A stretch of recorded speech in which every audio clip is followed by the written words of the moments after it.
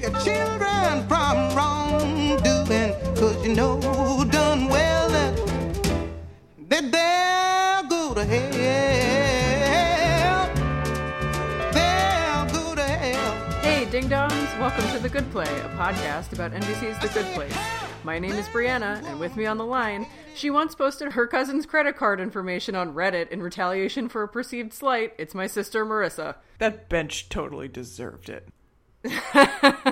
That's like, I loved Eleanor's, like, response to that, like, being like, reminded of it. I did that.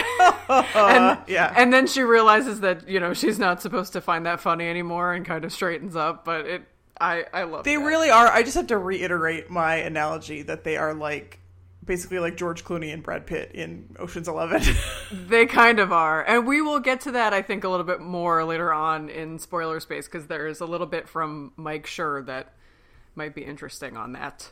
But in the meantime, let's start out with some housekeeping before we get into the recap, because I did notice in re-listening to a couple of the more recent episodes that we didn't remind our listeners where they can find us outside of this show. People might want to do that.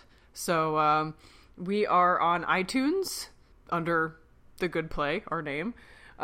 We are on Twitter at the Good Play Pod. And we are on Facebook at The Good Play. So come chat with us. We also have a new sort of like little miniature website. And the URL for that is goodplay.cast.rocks. Look at that. So many ways to find us. You do not need to get on a trolley to find us. You can just go on the internet. Why don't we'll do a recap of the episode, and then we got some discussion and some questions. We've got an article roundup. And then we've got a little bit of spoiler space. So, do you want to tackle this recap, or should I? You were just talking about how my episode notes are always too long. Yeah, I think I have to be the one to take it, just so that we aren't here for the next 700 hours. But don't you want to spend the next 700 hours with me? I need to spend at least some portion of the next 700 hours sleeping. That's Not gonna fair. lie. That's fair. That's fair. I haven't had 8 hours of sleep in a row in over a year. Well, that's what happens when you have a baby. Yeah. Don't have a baby, He's cute. guys. He's cute, though. He is very cute. I think I will, when I get pictures of the two of them in their Halloween costume, I think I will put it on the Good Play Pod Twitter page. Not that it has anything to do with the Good Place, but I just won't be able to resist. Although they are philosophers, not to give too much away about the subject of the Halloween costumes, but you know. So this episode separates very cleanly into an A plot and a B plot. So instead of jumping back between A and B plots, I'm just going to run through the whole A plot and then the whole B plot. Okay. The A plot is Eleanor, Chidi, and Michael learning about ethics, and the B plot is Jason and Tahani and Janet talking about the Tahani-Jason relationship. So let's start off with subplot A. It begins with Chidi giving ethics lessons to all of them. He mentions the trolley problem, which is like a pretty famous problem in like contemporary philosophy, where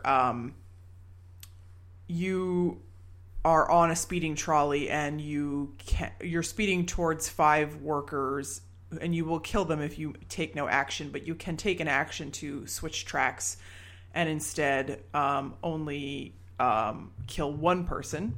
And so the question is, do you do that? And there's a lot of variations on the trolley problem. And they're discussing that, and Michael decides instead that what he would do is he would mow down the 5 people he was already barreling towards while holding out like a large scythe so that he could slice the head off the 6th one. To which Chidi makes him Bart Simpson style write people equals good on the board 10 times. And he goes, why is it so hard to remember? Yeah. So this is the point where the two subplots really split off. So I'm just going to follow Eleanor, Chidi, and Michael for the next few minutes here. Chidi is really wrestling with how he is going to actually teach Michael to care about humans at all. And Eleanor is saying, you know, it's not really your fault. He's not even really a person. He is, what does she say? Something like, he's just a bunch of evil impulses stuffed up the butt of an evil mannequin or something like that. Yes.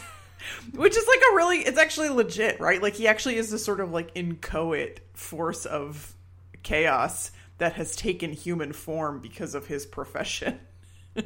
Yeah, I mean, I think it's easy for us to forget that he's not actually human. Yeah, he has a human body, so he's human in some sense, but not in the most important sense. Chidi is like, oh, maybe I could do a rap, basically like a hip-hop opera about Kierkegaard. I think, it's meant to be sort of like Hamilton style. And he sort of raps 2 lines from it, and he's adorable. Although, can anyone who speaks French confirm to me that those lines would actually rhyme in French, which is what Chidi is actually supposed to be speaking in, like, his own head? I think we can hand wave that one.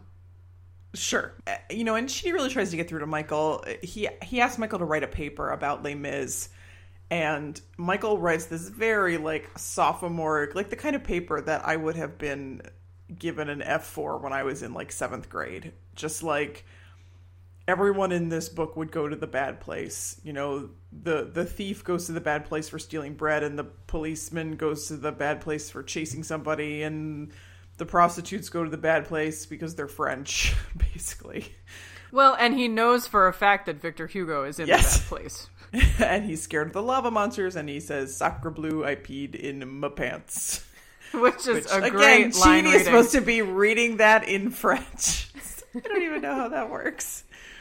And Chidi just sort of says, like, look, it's not about you say that that stealing a loaf of bread is negative 17 points and stealing a baguette is negative 20 points. But like philosophy is all about questioning these things that you think are absolute fundamentals. And that, the trolley problem, Michael says, just give me the answer to the trolley problem. And Chidi says it doesn't have a right answer. That's kind of the point. Chidi says to Michael, you just have to accept that I know more about human ethics than you. And that's when Michael gets this look on his face that is very ominous. If you are really paying attention, the little smile that he gets is very telling. And that's when he says, maybe what I really need is for this to be more concrete. And Chidi agrees, and Eleanor is there as well. So Michael instantly drops them into the trolley situation, a simulation of the trolley scenario. Chidi is at the wheel. He's barreling towards 5 people. And of course he's Chidi. He dithers a little bit and he instantly rams into these 5 people. And he is just instantly covered in blood and viscera. Ugh, yeah. And I have to admit that I let my 4-year-old watch this with me twice. And he said, my favorite part is when Chidi gets all dirty. So that means he didn't really understand what was going on, which is good. He just likes the physical comedy, I guess. Oh, yeah, big time. As does Eleanor, by the way, you may notice. Yes. Yes. Chidi is like instantly traumatized. And then Michael resets and is like, let's do this again. And barrels towards, and now this time Chidi pulls this lever. But guess what? The one guy on the other track is his friend with the goofy boots from last season. I liked him. This was tough. This was tough to watch. I thought it was hilarious. He runs down Henry with the goofy boots, and one of the goofy boots covered in blood like flies into Chidi's face. I thought this was the funniest thing. Anyway, and we sort of flash forward to, Chidi's been put through like 7 of these or something, and then Michael switches it to the a similar problem where he's a doctor. He can take out all of Eleanor's organs and give them to 5 people who would otherwise die. And Chidi says, this is actually sort of easy. I can't violate the Hippocratic Oath. That would be unethical. So he says, okay, now you have to explain it to their families. And this little girl comes up and says, Dr. Chidi, my daddy needs a heart transplant because a bad man hit him with a trolley. And Chidi's just like, come on! And that's when Eleanor realizes what I think I had realized maybe a few minutes earlier. So I gave myself a little gold medal for this. That Michael's just forking with them. Just completely messing with them. And she just kind of grabs hold of him and is like, you're torturing us again, aren't you? And he's like, Busted. Yeah, old habits die hard, but not as hard as those people you crushed with the trolley. Chidi gets really angry, and he says, you keep saying that we need you, and that if we don't work with you, we're going to be tortured forever, but we're working with you, and you're still torturing us, and I'd rather just be tortured than choose it. And kicks Michael out of his class and tells him to get the fork out. It's the first time that Chidi says fork, as far as I know. Yeah, that he means business. He does. And then Eleanor and Chidi kind of have like a post-mortem, so to speak. And Chidi's convinced that the only reason that Michael did this is because Michael has like no intention of learning ethics. And Eleanor the nickel drops for Eleanor as to why Michael was actually doing this. And she goes and sees him and says, look, you're pulling an Eleanor. They keep... This is the scene where they sort of are, again, like kind of broing down about sort of not great things that they have both done in their past, which is pretty great and funny. Like the intro that I gave you? Yes. Yeah. Mm-hmm. And she's saying, look, you feel this class, you're not good at it. It makes you feel small, and so you're lashing out. And Michael really resists that, but, Eleanor says, this is 100% on you to make this right. So now we see Michael come to all four of the humans with Janet, and he says, I thought really long and hard, and I'm going to get each of you an opposite torture. And Eleanor says, I think you mean a present. He gives Tahani an enormous diamond, the size of like a baby's head, basically. He gets Jason a Pikachu balloon that he instantly pops. He gets Eleanor a shrimp dispenser with... I want that. Like, sauces. That's disgusting. I'm a vegetarian, so all this sounds gross to me. Oh my god, I want that shrimp dispensary. I want it in my house. I want it. I just want it. He tries to give Chidi a lost work of Kant, but Chidi immediately drops it in the trash and says, you can't buy me. This is not an apology. This is a bribe. And then it's actually really affecting. Michael sort of says in a mocking way, like, oh, what do you want me to say? That like class made me feel bad about myself, and now I'm so lost. And Chidi's like, yeah. And then his demeanor immediately switches to like just the most contrite, sad, like, oh, and he says the exact same line over again, but this time he actually means it. I just feel so lost and sad. And Chidi says, all right, look, why don't you come back to class? Now, we're going to backtrack and talk about the B plot, which is a lot less interesting and is going to take a lot less time. It's just basically Tahani and Jason are sleeping with each other. Tahani wants to talk to somebody about it, but she doesn't want to actually tell anyone that they're sleeping together. So she figures she can confide in Janet. And Janet says she can... Janet decides to act as Tahani's therapist, despite the fact that she says she's desperately unqualified. So Tahani and Jason end up sort of taking turns on Janet's therapist couch talking about their relationship. You see a lot of like kind of questionable behavior from Tahani in terms of, belittling Jason in kind of upsetting ways. Yeah, she's and meanwhile, controlling. Yeah. Through the whole episode, as they have these therapy sessions, Janet starts glitching in worse ways. So first she loses her thumb, and then she spits up a frog. And finally, at the closer of the episode, remind me what exactly happens. So it's a month later. Yeah, it's a month later after the events of the A plot and most of the B plot. And they come back to Janet, the two of them, and Tahani thanks Janet for all of the work that they've put in together, and their relationship is much stronger. And Janet says, oh, I'm very happy for you. And then there's like a massive earthquake. And then she transports herself to Michael's office. Michael genuinely has no idea what's going on. And she says, I'm a problem. I'm glitching. I can't stop it. And that's basically how the episode ends. And she says, I think this neighborhood is about to collapse. Yeah, that's even worse. Yep. Yeah. So it's not just Janet, it's the neighborhood itself. And that's the episode. I really did not spend very much time on the B plot because I found it pretty underwhelming compared to the A plot, which, as far as I'm concerned, we didn't talk about how we felt about the episode.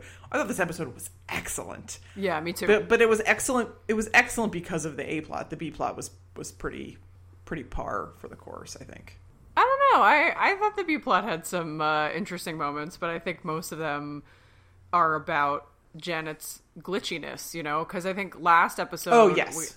Last episode we talked about how throughout the course of the episode it became... We haven't had a lot of episodes with this show that are essentially a sitcom style where you start out in stasis, there's like some crazy inciting incident, a lot of stuff happens, and then everybody ends back, you know, in the place where they started. That was last episode, but this episode, because of the B plot, we now have an imminent threat to the entire neighborhood. That's exactly what I was thinking. That they have gone back to what I consider to be more of the formula for this show, which is that you don't end in the same place that you started. And even I would argue Michael has grown and changed in this episode in a way that he didn't in last episode. Yes. Yeah. So I thought it was a great episode too. I watched it a few times, once to take notes, but then a couple of times just for myself, just because I enjoyed it. It was so funny. I mean, in my opinion, the humor was just like a cut above what we've seen the last couple episodes. The moment where, after Michael gives this like really heartfelt speech and to apologize to Chidi, and Chidi has invited him back to class, and it's just like this really nice beat of the show, and you feel very gratified. And then Eleanor's over in the corner and she goes, "Whoa, nobody eat the mystery flavor. It is white chocolate and it is nasty." And then after she says that, she keeps eating it. Kristen Bell, I laughed out loud alone in my apartment. I just was laughing and laughing. I rewound it. I watched it a couple of times just to watch that again. And, you know, that was hysterical. And I thought Chidi had a lot of really funny moments in this episode too. The rap and his reading of Victor Hugo in The Bad Place, and his really like over the top reactions to the trolley problem simulation. Yeah. By the way, the trolley is labeled both in Chidi's model and in real life, well, the real simulation, as the Ethics Express. That makes sense. It has really been Chidi's season so far. I mean, that's been my take on it. You know, The first couple episodes were just getting them to this iteration where they are sort of stuck for now. But since they have done that, it has felt to me like it's really been Chidi's season. And even in the scene-setting episodes at the beginning of the season, you know, Chidi got way more of a subplot in that first episode with Angelique and the other woman than he really got in a lot of the first season. Yeah. You know, we were so Eleanor-centric for the first season, and I love Eleanor.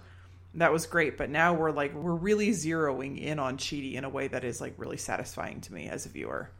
Yeah, and as I agree. His wife. I was going to say. United in holy matrimony.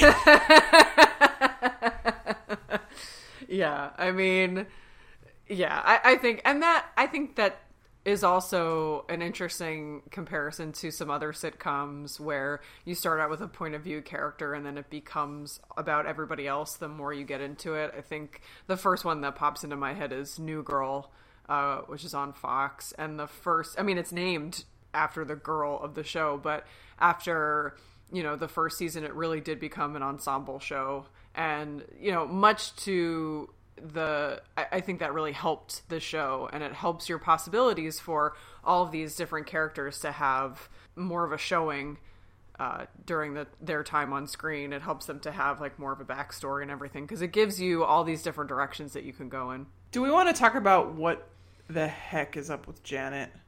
Yeah, let's start there, because that's where the episode ends. Maybe the major, that's the major unresolved question of the episode for sure. But then I think you and I both want to get into some of the deeper philosophical questions raised by the episode. Yeah. What's up with Janet? Yeah. That's just in my notes. What's up with Janet? Question mark. Right. So my friend Ian, you know, put forward a theory of maybe the fact that she knows that they are in the bad place is messing with her. And that's very possible because her entire programming is to kind of keep these humans safe and happy. And she kind of can't if they're in the bad place. There's nothing she can do. If Sean shows up to kind of take them away or what have you, she's pretty powerless. She can always be rebooted. She can't trust her memories. So that might cause her a lot of stress. I had an alternate theory that's sort of connected to that, which might be that the good place realizes that she's missing. Because we've heard Michael say a couple of times that he stole a good place Janet. And so we don't know how he stole her. I think we've talked before about, maybe that, like you were saying, Marissa, that, she's just some computer code. So maybe it wasn't, some kind of Ocean's 11 mission to go steal a good place Janet or anything. But maybe there is a record of this Janet supposed to be, that she's supposed to be in a good place neighborhood and she's not. And maybe they're realizing that she's gone and they're trying to get her back, and that's causing problems for the bad place neighborhood that she's in. So I think that's if this were like a novel, I would say that that's a very real possibility. I think given what the TV show is doing right now and the fact that we're probably not going to see the real good place for a while, I'm not and this thing with Janet seems like it has to be resolved next week or the week after, otherwise the neighborhood's going to tear itself apart. I'm not sure of how plausible it is. No, I was going to say my other theory is that given when all of these glitches happen, they all happen, of course, in the course of her giving Jason and Tahani some couples counseling that seems to work for them. And so my other theory, and I think this is probably the most obvious one, is that her repressed memories are bubbling up of her being married to Jason and being in love with him, and they are causing I think it's overstating it somewhat to say that she was in love with him. Well, but okay. Sure. But they were married and they did have a relationship, and she did, initiate a ride or die protocol for him. So I think in Janet terms, that would be saying that she was in love with him, right? Well, there was something between them. It's hard to exactly qualify what that was, but there was something between them. Yeah. I actually think the most obvious explanation is the explanation she kind of gives herself, which is that she's acting in ways she was not programmed for. And that is what is causing. So it might be a combination of being the most advanced Janet in the universe and also acting in ways that she wasn't strictly programmed for might have caused her to, maybe it's like some sort of Pokemon. She's evolving into the next thing she can become. Maybe we're going to reach the Janet singularity or whatever you said the other week about how there's like an Janet is God, an Janet. Yeah, that'd be pretty amazing. An all-powerful Janet. Yeah, that would be a little weird to pull out at this point in the series, but this whole series is a bunch of weird points. Yes. But I think either your explanation about the sort of it's somewhere deep down still I don't want to say still being in love with Jason, but still having attached to Jason. Thank you. Still being attached to Jason, or the fact that she's literally not supposed to be somebody's marriage counselor. Yeah. And Darcy Carden, I think she's the MVP like every single week. But she does a great job in this episode of sort of, when Tahani comes to her and says, you're the same thing as a therapist, right? And she goes, no, I'm not. And she sort of explains, she's like, a therapist is trained to deal with all ranges of human emotion. I am, what does she say? She says like, I'm a boundless void or something like that. No, she says, I'm the vessel for all knowledge of the universe. Yeah. But she's very clear on the fact that, I think it's interesting that humans treat her like a human, even though she's not a human, the same thing could be said for Michael, right? They look at Janet and they see a human body and they're like, oh, well, you can fill this role for me, and I think we've seen the same thing with Michael. I don't think it's possible for human beings to see something that looks human and mostly acts human and not treat that like it's human. I don't think that we are wired to do anything differently. And I think that's because human beings are conditioned to take in things that appear to be human and just roll with it. There's a graphic novelist that I love named Scott McCloud who writes a lot of books about the comics medium. And he talks about, different styles of drawing and how basically 2 dots and a line can be interpreted as a face because human beings are coded to find humanity in like anything that sort of has the symmetry of a face. And so I think that's maybe another way to look at it. We also anthropomorphize every possible creature we can. Yeah. There was that really famous IKEA ad about the woman who throws out a lamp.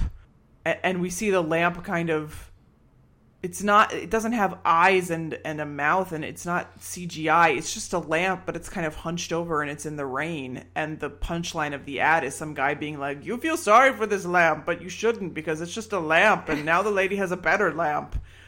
What? But it is I've like, never seen this ad before. I'll just send it to you. We are constantly trying to assign humanity to, everything that is not even close to being us. Well, it's the reason why in every Disney movie you have like the rug in Aladdin or the ocean in Moana or all of the anthropomorphized creatures in all these different movies. Yeah, we can't function. It's going to be really interesting if we ever like actually make first contact with another alien species, because we're not going to have any idea how to deal with the fact that these are going to be creatures who are like sentient but don't necessarily have human emotions and human logic and things of that nature. Yeah, so we have Janet and we have Michael who they appear human, they're not human, but our 4 humans, our quartet cannot help themselves. They're going to treat them like humans pretty much all the time. Yeah, and it's interesting, I think, to just as the quartet of humans can't help but treat Janet and Michael like people, Janet and Michael are becoming more like people as time goes on, right? This is the most emotionally and mentally advanced Janet that ever was because she's been rebooted so many times. And Michael is, I think he showed a real range of human emotions in this episode that I didn't even really know he was capable of. Yeah, I mean, you have to decide for yourself whether you think his apology at the end was sincere. I felt it was sincere. Yeah, A+ acting for Ted Danson always, but I think especially in this episode. Yeah, I mean, Ted Danson to me was always sort of like, oh, that kind of goofy sitcom, rom-com, whatever. He was on Becker, he was on Cheers, 3 Men and a Baby. Like, he's just an affable guy with great hair and, a nice smile. And, I can't say I ever thought much of his acting abilities, but he was killing it this episode. Yeah, I agree. Do we want to get into a little bit more of sort of the larger philosophical question here? Because I think we've sort of started dipping our toes into it.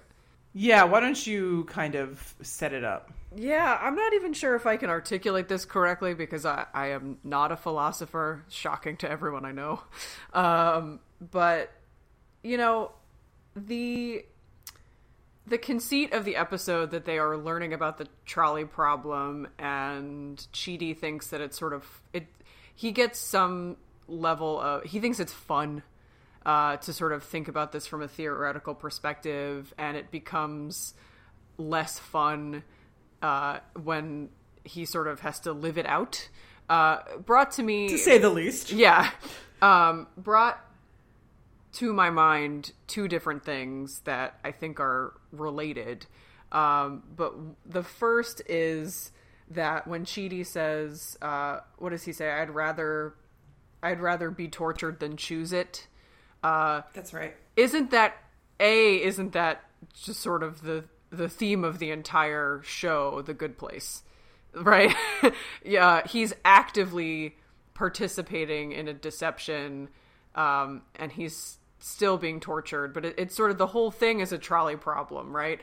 There's a line in, I'm sort of tripping over myself here, but there's a line in the article roundup, which I'll just, I think it goes in nicely here, from the AV Club. Chidi wrestles with the trolley problem on a brilliant episode of The Good Place. And the quote is, Chidi doesn't mention one of the most central elements of the trolley problem is that by choosing to sacrifice the one person, you are making a choice to participate in whatever sick or at least unknowable game put you at the controls of the trolley. But by choosing to interfere, you are complicit in recognizing the moral authority of the game to be played in the first place. And I think that what I liked about that quote, and what I liked about this episode, and what I liked about the fact that he, Chidi has that line, is that the whole conceit of this show is a trolley problem for them, that means, right? Because they were a part of somebody else's game, and now they realize that there's a game being played, and they're choosing to take a side rather than to just say, okay, whatever happens, happens, right? Yeah. I kind of want this to be fleshed out a little bit more, and I feel like there's a lot here possibly, but that I'm maybe not grasping all of the aspects of it. The thing that comes to me most clearly is sort of their interactions with the medium place. That always was sort of, the 2 times that we actually saw them go there and choose to come back. That did have the feel of like a sort of a false, especially the first time, it was like, if you go back, then you have to be tortured for eternity. This is back when they thought it was the good place. Yeah. If you go back, you have to be tortured for eternity. But if you stay in this place that is just kind of okay, then your friends will be tortured for eternity. But if you go back, then you're tortured for eternity and your friends get to be in a great place. So like a utilitarianism says that's the correct thing. Right. That's like a pretty straightforward sort of trolley-esque problem there that they face at the end of season 1. Yeah. Yeah. And this one, I think, and it's all getting more complicated because I think as Chidi says early on in the episode when he's explaining the trolley problem to them at the beginning, they each kind of have their own way that they would handle it. You talked about Michael's, which was to murder everyone. But Tahani and Eleanor both say sacrifice the one person to save the 5. And Chidi says, okay, well, let's put this into different terms, and what if you knew the people, right? And that goes back to, what you pointed out, Marissa, about the trolley problem that they sort of face at the end of the last season, right? They know these people now, so it's harder for them to walk away. And I would say the same thing for the very last episode last season where we find out the twist, before we find out the twist. And then also, at the beginning of this season when Michael says, lays it out to them what's happening, they now have to reckon with the fact that they are choosing to move the lever on the trolley, right? They are choosing to deceive a bunch of demons with the help of another demon to... That's a little racist. Yeah, it's a little racist. Possibly to save themselves, though we don't actually know, but it's sort of like the lesser... They're doing like the lesser of 2 evils kinds of things. And I would also argue that Eleanor faced... When she almost walked out the other episode, right? When Michael's trying to convince them to stick around... And he says, it's got to be all of you or none of you. She faces, that's a trolley problem for her too. So I think this episode, one of the reasons why I liked it so much was that it really was a great distillation of what they've sort of been going through since they became aware of, even before they became aware of their situation, but I think especially afterwards. It does feel to me like, I liked that quote that you read from the AV Club. Yeah. But there's something about, they're complicit in acknowledging the moral authority. Well, I mean, are they? They don't have very much choice. I mean, it's like Oh boy, now I gotta go back to Heavy Town again. But it's like saying that everybody who's a citizen of Country N is complicit whenever the government of Country N does something bad. Which is, it can be a helpful thing to say in terms of sort of chivying people to action. But I don't know how true or correct it is, because people need citizenship somewhere in order to function in the world and, have a place to live and food to eat. In order to keep themselves and their families alive, they need to have a country that they live in. So even if you don't feel comfortable with the things that Country N is doing, if you were born in Country N and that's where your spouse and family and children are, to say that you're complicit, I don't like to say people are complicit in things unless they have a clear alternative. And maybe that's just my own sort of leanings, but I don't like accusing huge groups of people of being complicit in things that they really have no choice about. And I kind of feel the same way here, where it's like, is the quartet complicit in whatever sort of machinations are going on in their little neighborhood? Well, maybe, but what choice do they have, really?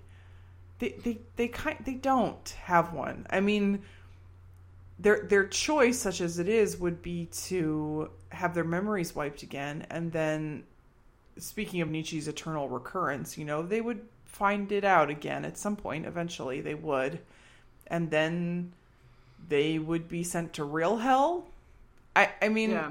But I think that in and of itself is sort of the point, right? That the point that I got from this episode is that Chidi, in a way, right, says that he knows more about human ethics than Michael does or any of the other people do or whatever. But he knows about them in theory because he spent his life studying them. He's very bad at actually making real life decisions. So I think what you're hitting on is the difference between a theoretical issue and someone's lived experience and how you apply ethics in real life. Yes. So I think correct. I think we've learned from even watching this show that, those two things are very, very, very different. I do find thought experiments to often be a helpful clarifying thing. And if you actually read about the trolley problem, so I never took philosophy. I was too busy studying math. Yeah, I was. Well, I mean, I guess I could have taken it as my humanities or something, but I didn't. I took Shakespeare instead. Chidi kills 5 Shakespeares in this episode. To save one Santa Claus, which I was like, Santa Claus isn't even real. I know nothing. I know nothing. None of this is real. But William Shakespeare is presumably a real person at one point. But he's also dead. That's fair. I don't know. I don't know how. I think that was just sort of a joke, right? Yeah. But yeah. So my sophomore year roommate took. I think she actually was a philosophy major, come to think of it. And she did read me through some of the trolley problems. And it is really interesting because it gives you, when you get into it more, it gives you more of an insight into human decision making. So the classic, so the baseline trolley problem is the one that Chidi outlines. But then there is a slight tweak, and it's not as far afield as the doctor one. The slight tweak is, you see a trolley barreling down the tracks. There's no driver. Okay, so this thing has gone completely rogue. And it's about to strike 5 people working on the track. You are standing up on a bridge. You're watching this happen from, 50 or 100 feet up in the air. There is a very fat person standing in front of you. Do you push that person down onto the track to stop the trolley from killing the other 5 people? So most people, when you ask them the first question, the one that Chidi puts forth, they say, yeah, I have to switch tracks and I have to kill the one person instead of the 5 because that's sort of, it's terrible to lose a life, but it's more terrible to lose 5 lives. But most people cannot bring themselves to say, yes, I would push a very fat person onto the tracks to save 5 people. It's the exact same number of lives. But there's something about the act of pushing a human being off of a bridge versus hitting a switch that people cannot stomach. I get that. I totally get that. And I actually think this brings me to like my second thing that made me think more about this episode and also sort of the broader theme of the show, which is the more complicated version of the trolley problem, which in the world of the episode was the doctor scenario, where Chidi was the doctor and he had to not sacrifice or choose whether or not to sacrifice Eleanor, and he doesn't. And before I get into my thing, I will say I loved that moment where Kristen Bell says, "I'm your hottest friend." Wait, no, that's Tahani. "I'm your nicest friend." Wait, no, that's Jason. "I'm your friend." She's really, Eleanor's very self-aware. But when Chidi tries to say, well, that's very simple, it's the Hippocratic Oath, I'm not going to do any harm, I'm not going to sacrifice Eleanor to save these people. And then Michael says, okay, well, you got to tell their families. It brought me back to the very first episode of our podcast where we were talking about the worldview of the show, and how the worldview of the show might be that the end game is to basically recreate Earth in the bad place, right? Because we just have a world full of small tortures every day. And that moment, to me, there are really professions that are life and death. There are really moments when a doctor has to come out and say to you, I'm sorry, we can't do this, or I'm sorry, we did everything we could, but, or, there are people who have to make those decisions and live out the consequences of those decisions in real life. And it just made me think that it might be that that's the direction this show is sort of going in, right? That's just another example of a way that they are trying to sort of recreate the Earth, the lived experience on Earth in the bad place. Because that's what he does to torture Chidi, right? That's the torture, is you have to be a doctor for a day, right? And I can imagine for a lot of people watching this show who do have life or death jobs, I do not have a life or death job because I don't think I could handle it. But I know I have friends who are EMTs. I have friends who are humanitarian aid workers. It's very, very difficult. It's very difficult. Hell is other people. Daria Morgendorfer. We're back. Daria Morgendorfer. Well, isn't that Kant? Damn it, are we doing this again? Well, because he gives him Kant's lost notebook with a bunch of erotic doodles in it. So I think, but it might be a nod to that, right? If torture is, I'm just going to make you live out something that people on Earth have to deal with every day, I think we might be sort of back to that world. It was Sartre, Brianna. It was Sartre. Darn it. Every 6 episodes. How did I forget in 6 weeks?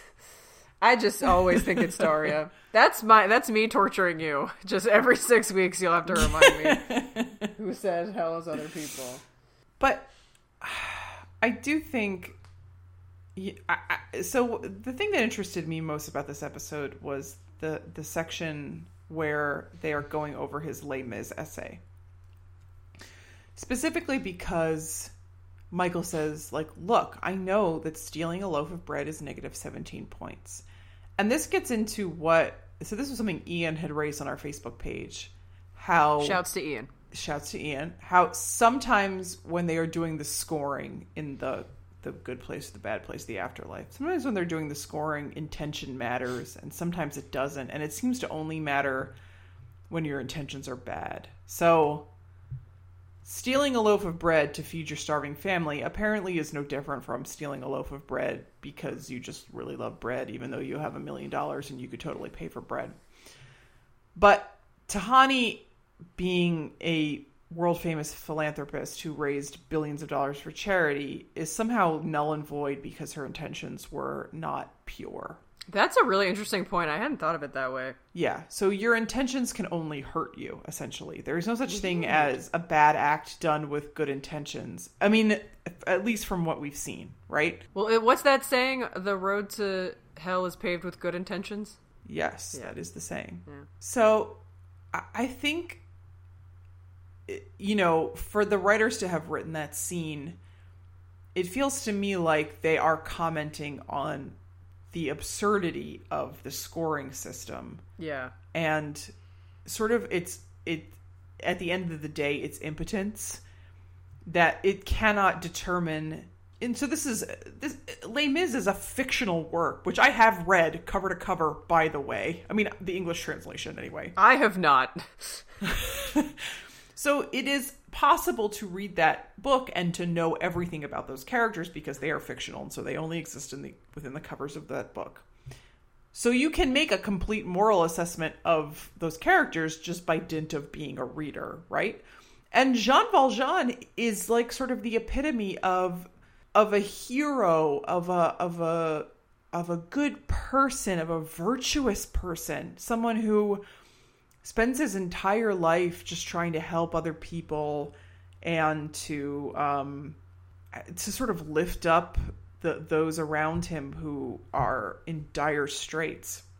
And the fact that Michael can read this book, so let's remember that Michael can read a book sort of in an instant the way that Janet can. So we're not to assume that he didn't read the book.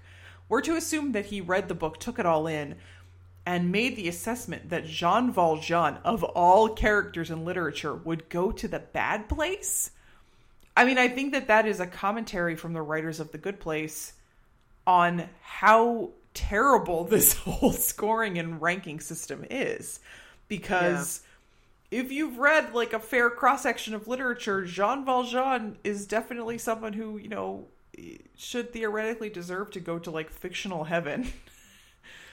So that was the most interesting scene to me. The scene where Michael is just sort of saying like, look, this is how it is. Everybody's going to hell. And also Victor Hugo went to hell, which like, I don't know anything about Victor Hugo. Maybe Victor Hugo like supported the slave trade and, beat his wife or something. But like, maybe he was also just a pretty okay guy who is now is still being tortured 200 years after his death. Yeah. Yeah. No, I actually hadn't thought about that before because, that thing with Tahani where he basically says your motives were corrupt and so it doesn't matter how much good you did in the world. And then to compare that to somebody stealing a loaf of bread because they're impoverished and they need to eat, but it's still negative points no matter what, because you stole the bread. I think that's a really interesting point. I think you're probably right that the idea is that this scoring system clearly does not show you the whole picture of a human being, of a human life, right? But it is interesting to me that Tahani's motives matter when they're bad, but Eleanor's motives, I guess they mattered at the end of last season when she sort of decided to sacrifice herself, right? Yeah, she had that little sort of scoring doohickey and they saw that her score went up. But in retrospect, it's impossible to know if that was like a real thing. You know what I mean? That's a great point because the whole thing was rigged. Was kind of right. So it's possible that like there really is no scoring after you die, and that was just sort of Michael's game. Torture. With that. Yeah, Michael's torture, exactly. So it's really impossible to know sort of the truth of that whole situation. So I think we kind of have to rule it out as evidence. Yeah, that's another great thing about this show is that the more we learn about the world that they're operating in, the more you can go back to season 1 and go, was that real? Did that happen? Or I cannot wait for our season 1 Guilty Knowledge recap, which we will do, when this season either is over or is on hiatus. because we're going to have so much to talk about. Yes, we are. We are. It's going to be impossible for us to pretend like we don't know. Oh, that's why I said it's a guilty knowledge rewatch. We're not going to pretend that we are coming to it with fresh eyes. We're going to use the knowledge that we have in season 2 to apply back to season 1. That's going to be fun. Yeah. Yeah. Do you want to get into, so you're in article roundup. You already talked about the AV Club review. And I really have to recommend the AV Clubs. They review episode by episode, and they're excellent reviews. Yeah, they do a great job. You want to talk about this hilarious BuzzFeed piece? Yes. So my friend Kate sent this to me. Thank you, Kate. She's the one I watch The Good Place with every week. And she found an article on BuzzFeed. Celeb fans of The Good Place are adorably fighting over who would be BFFs with Kristen Bell. Leslie Jones, for those of you who, I mean, I think everybody knows who Leslie Jones is, but she's on Saturday Night Live. She's hilarious. She also, for those of you who follow her on, who may not follow her on Twitter, she's got a great Twitter presence, and she will live tweet things that she loves. During the last Summer Olympics, she actually got invited to cover the Olympics live because she was live tweeting. She was just watching the Olympics, like every single event, and live tweeting and posting videos of her like cheering for all the athletes. And Team USA literally invited her to Brazil because of Twitter. And she does the same thing for Game of Thrones, where she will live tweet Game of Thrones and say like really hilarious things. And I do not watch Game of Thrones, but I will watch Leslie Jones watch Game of Thrones. And now she's in on The Good Place, which I think we might have to add her on The Good Play, Marissa. We might have The Good Play pod. We might have to add her as a follow, because I hope she's going to start live tweeting episodes. But she is basically tweeting about how much she loves Ted Danson, how much she loves The Good Place, and everyone. It's like a love fest on Twitter. The show is retweeting her and talking back to her, and Darcy Carden is in on it, and because Leslie Jones says she wants to be Janet, so Darcy Carden says let's do a Freaky Friday thing, and that would be great if Leslie Jones just showed up in an episode. Then what if she played God? I would be equally okay. Yes, I would be totally okay with either Amy Poehler or Leslie Jones as God. Yes. Equally okay. And then Nia Vardalos from My Big Fat Greek Wedding also got in on it and said that Ted Danson was her BFF, and they were all trying to like be friends with Kristen Bell. And Leslie Jones was, or Kristen Bell said to Leslie Jones, "Can we be best friends?" And Leslie was like, "I thought we already were." So it's just, I mean, it's very fluffy. And there are a lot of like screen caps. Nice to be a celebrity, huh? Yeah, but it's fun if you want. We'll retweet. We'll tweet this out for you. Celeb fans of The Good Place are adorably fighting.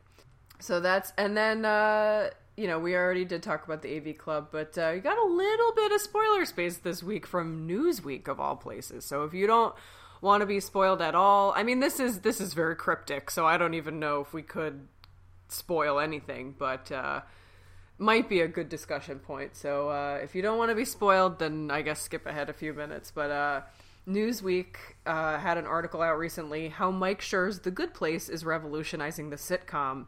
And it's a nice sort of overview piece of Mike Schur, who actually, side note, this is a complete side note, not even in this piece, but Mike Schur is, I just found out, executive producing a new ABC sitcom about a Mexican-American family. So he's bringing even more diversity to the screen. Snaps to you, Mike Schur.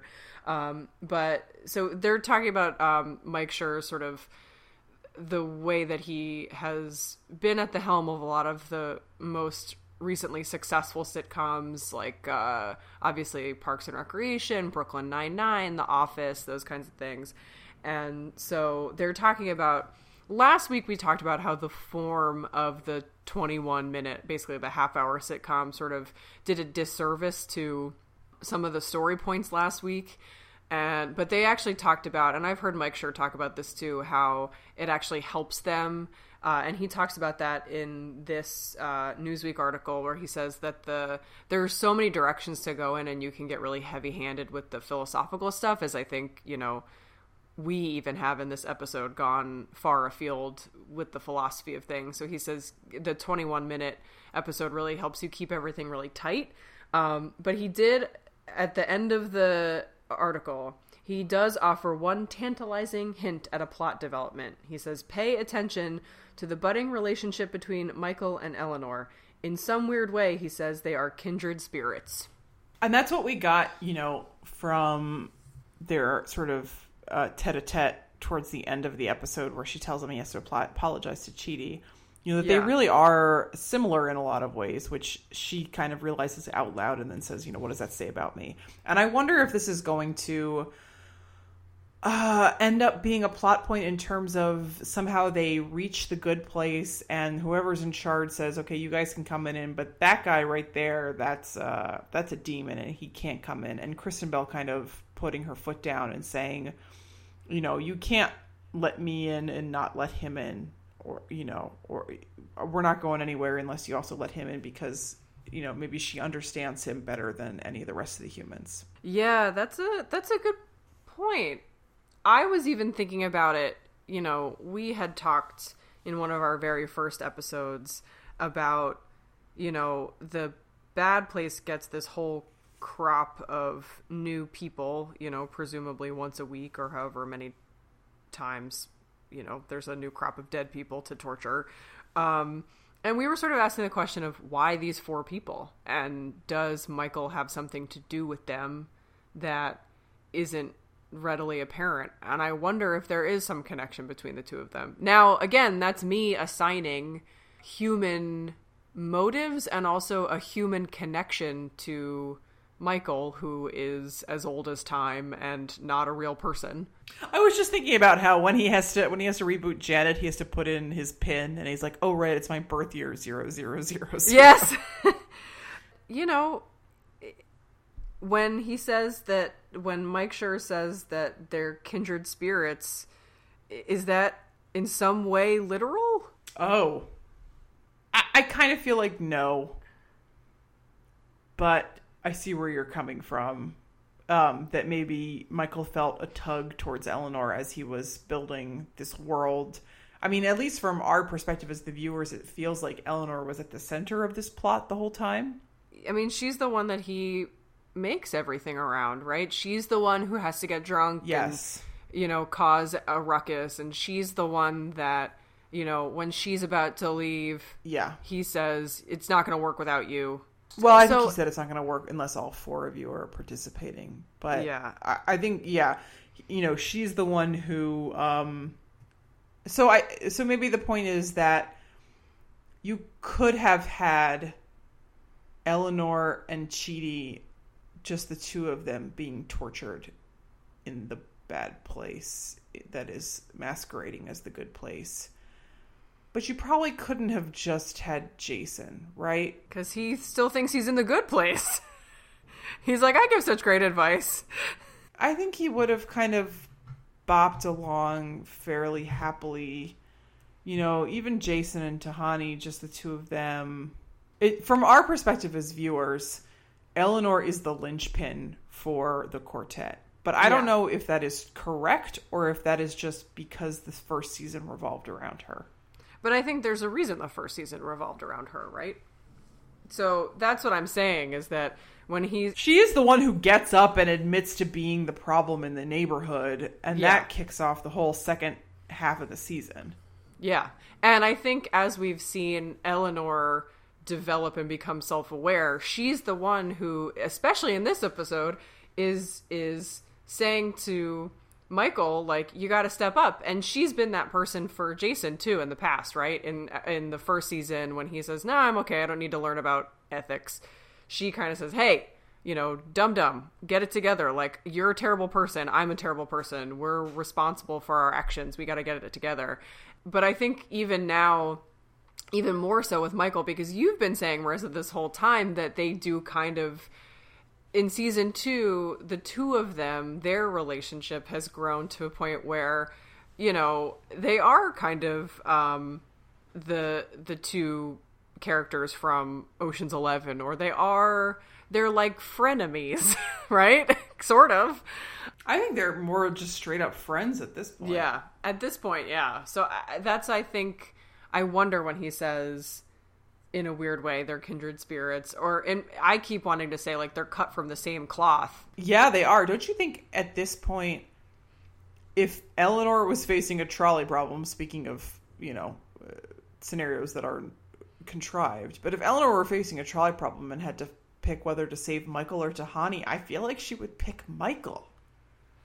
Well, in this iteration, she actively does not like Tahani, right? Yes. From what we've seen. Although she's trying a little bit more in this episode, because she's like, hey, nerds, you want to hang out? That's true. They're like, no, because they want to go have sex. But I think, yeah, at this point, she probably would save Michael, although she might also just say, but you're not a human, so... Although they're all dead, so that's not even... That's why I said it's contrived. It's not, you know. Yeah.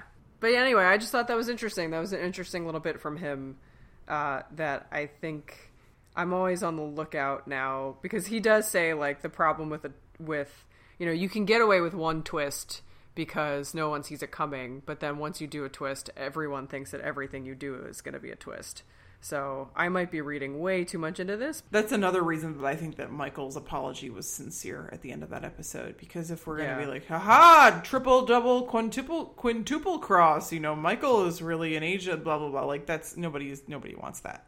Yeah. I mean, I think the only thing left for me in this episode is, and the AV Club review does talk about this, is we didn't get anything from Vicky, and I would have liked to have a moment at the end of the episode where we saw Vicky reacting to the earthquake. It wasn't clear to me why Michael was alone in his office at the end of the episode. Like, didn't Vicky and her goons take over that office? Yeah, that's a good point. I hadn't thought of that. Did they get new office space? That seems weird.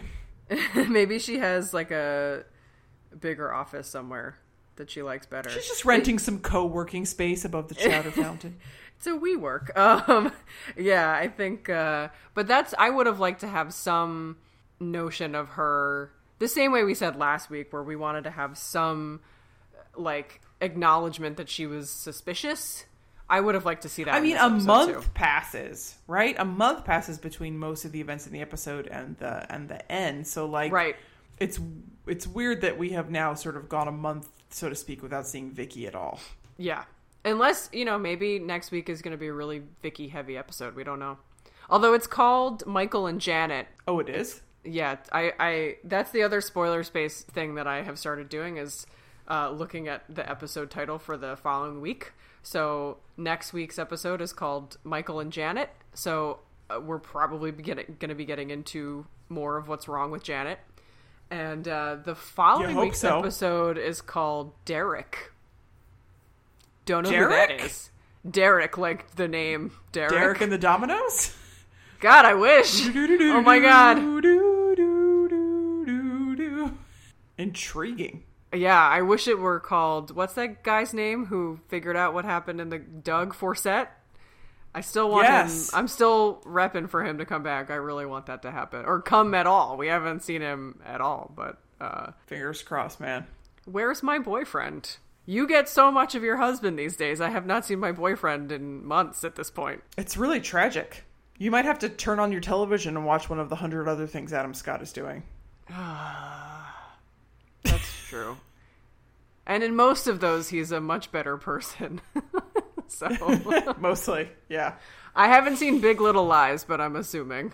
I think we should wrap it up. Yeah, I think so too. All right, until next time, guys, please inspect the brakes on your trolley.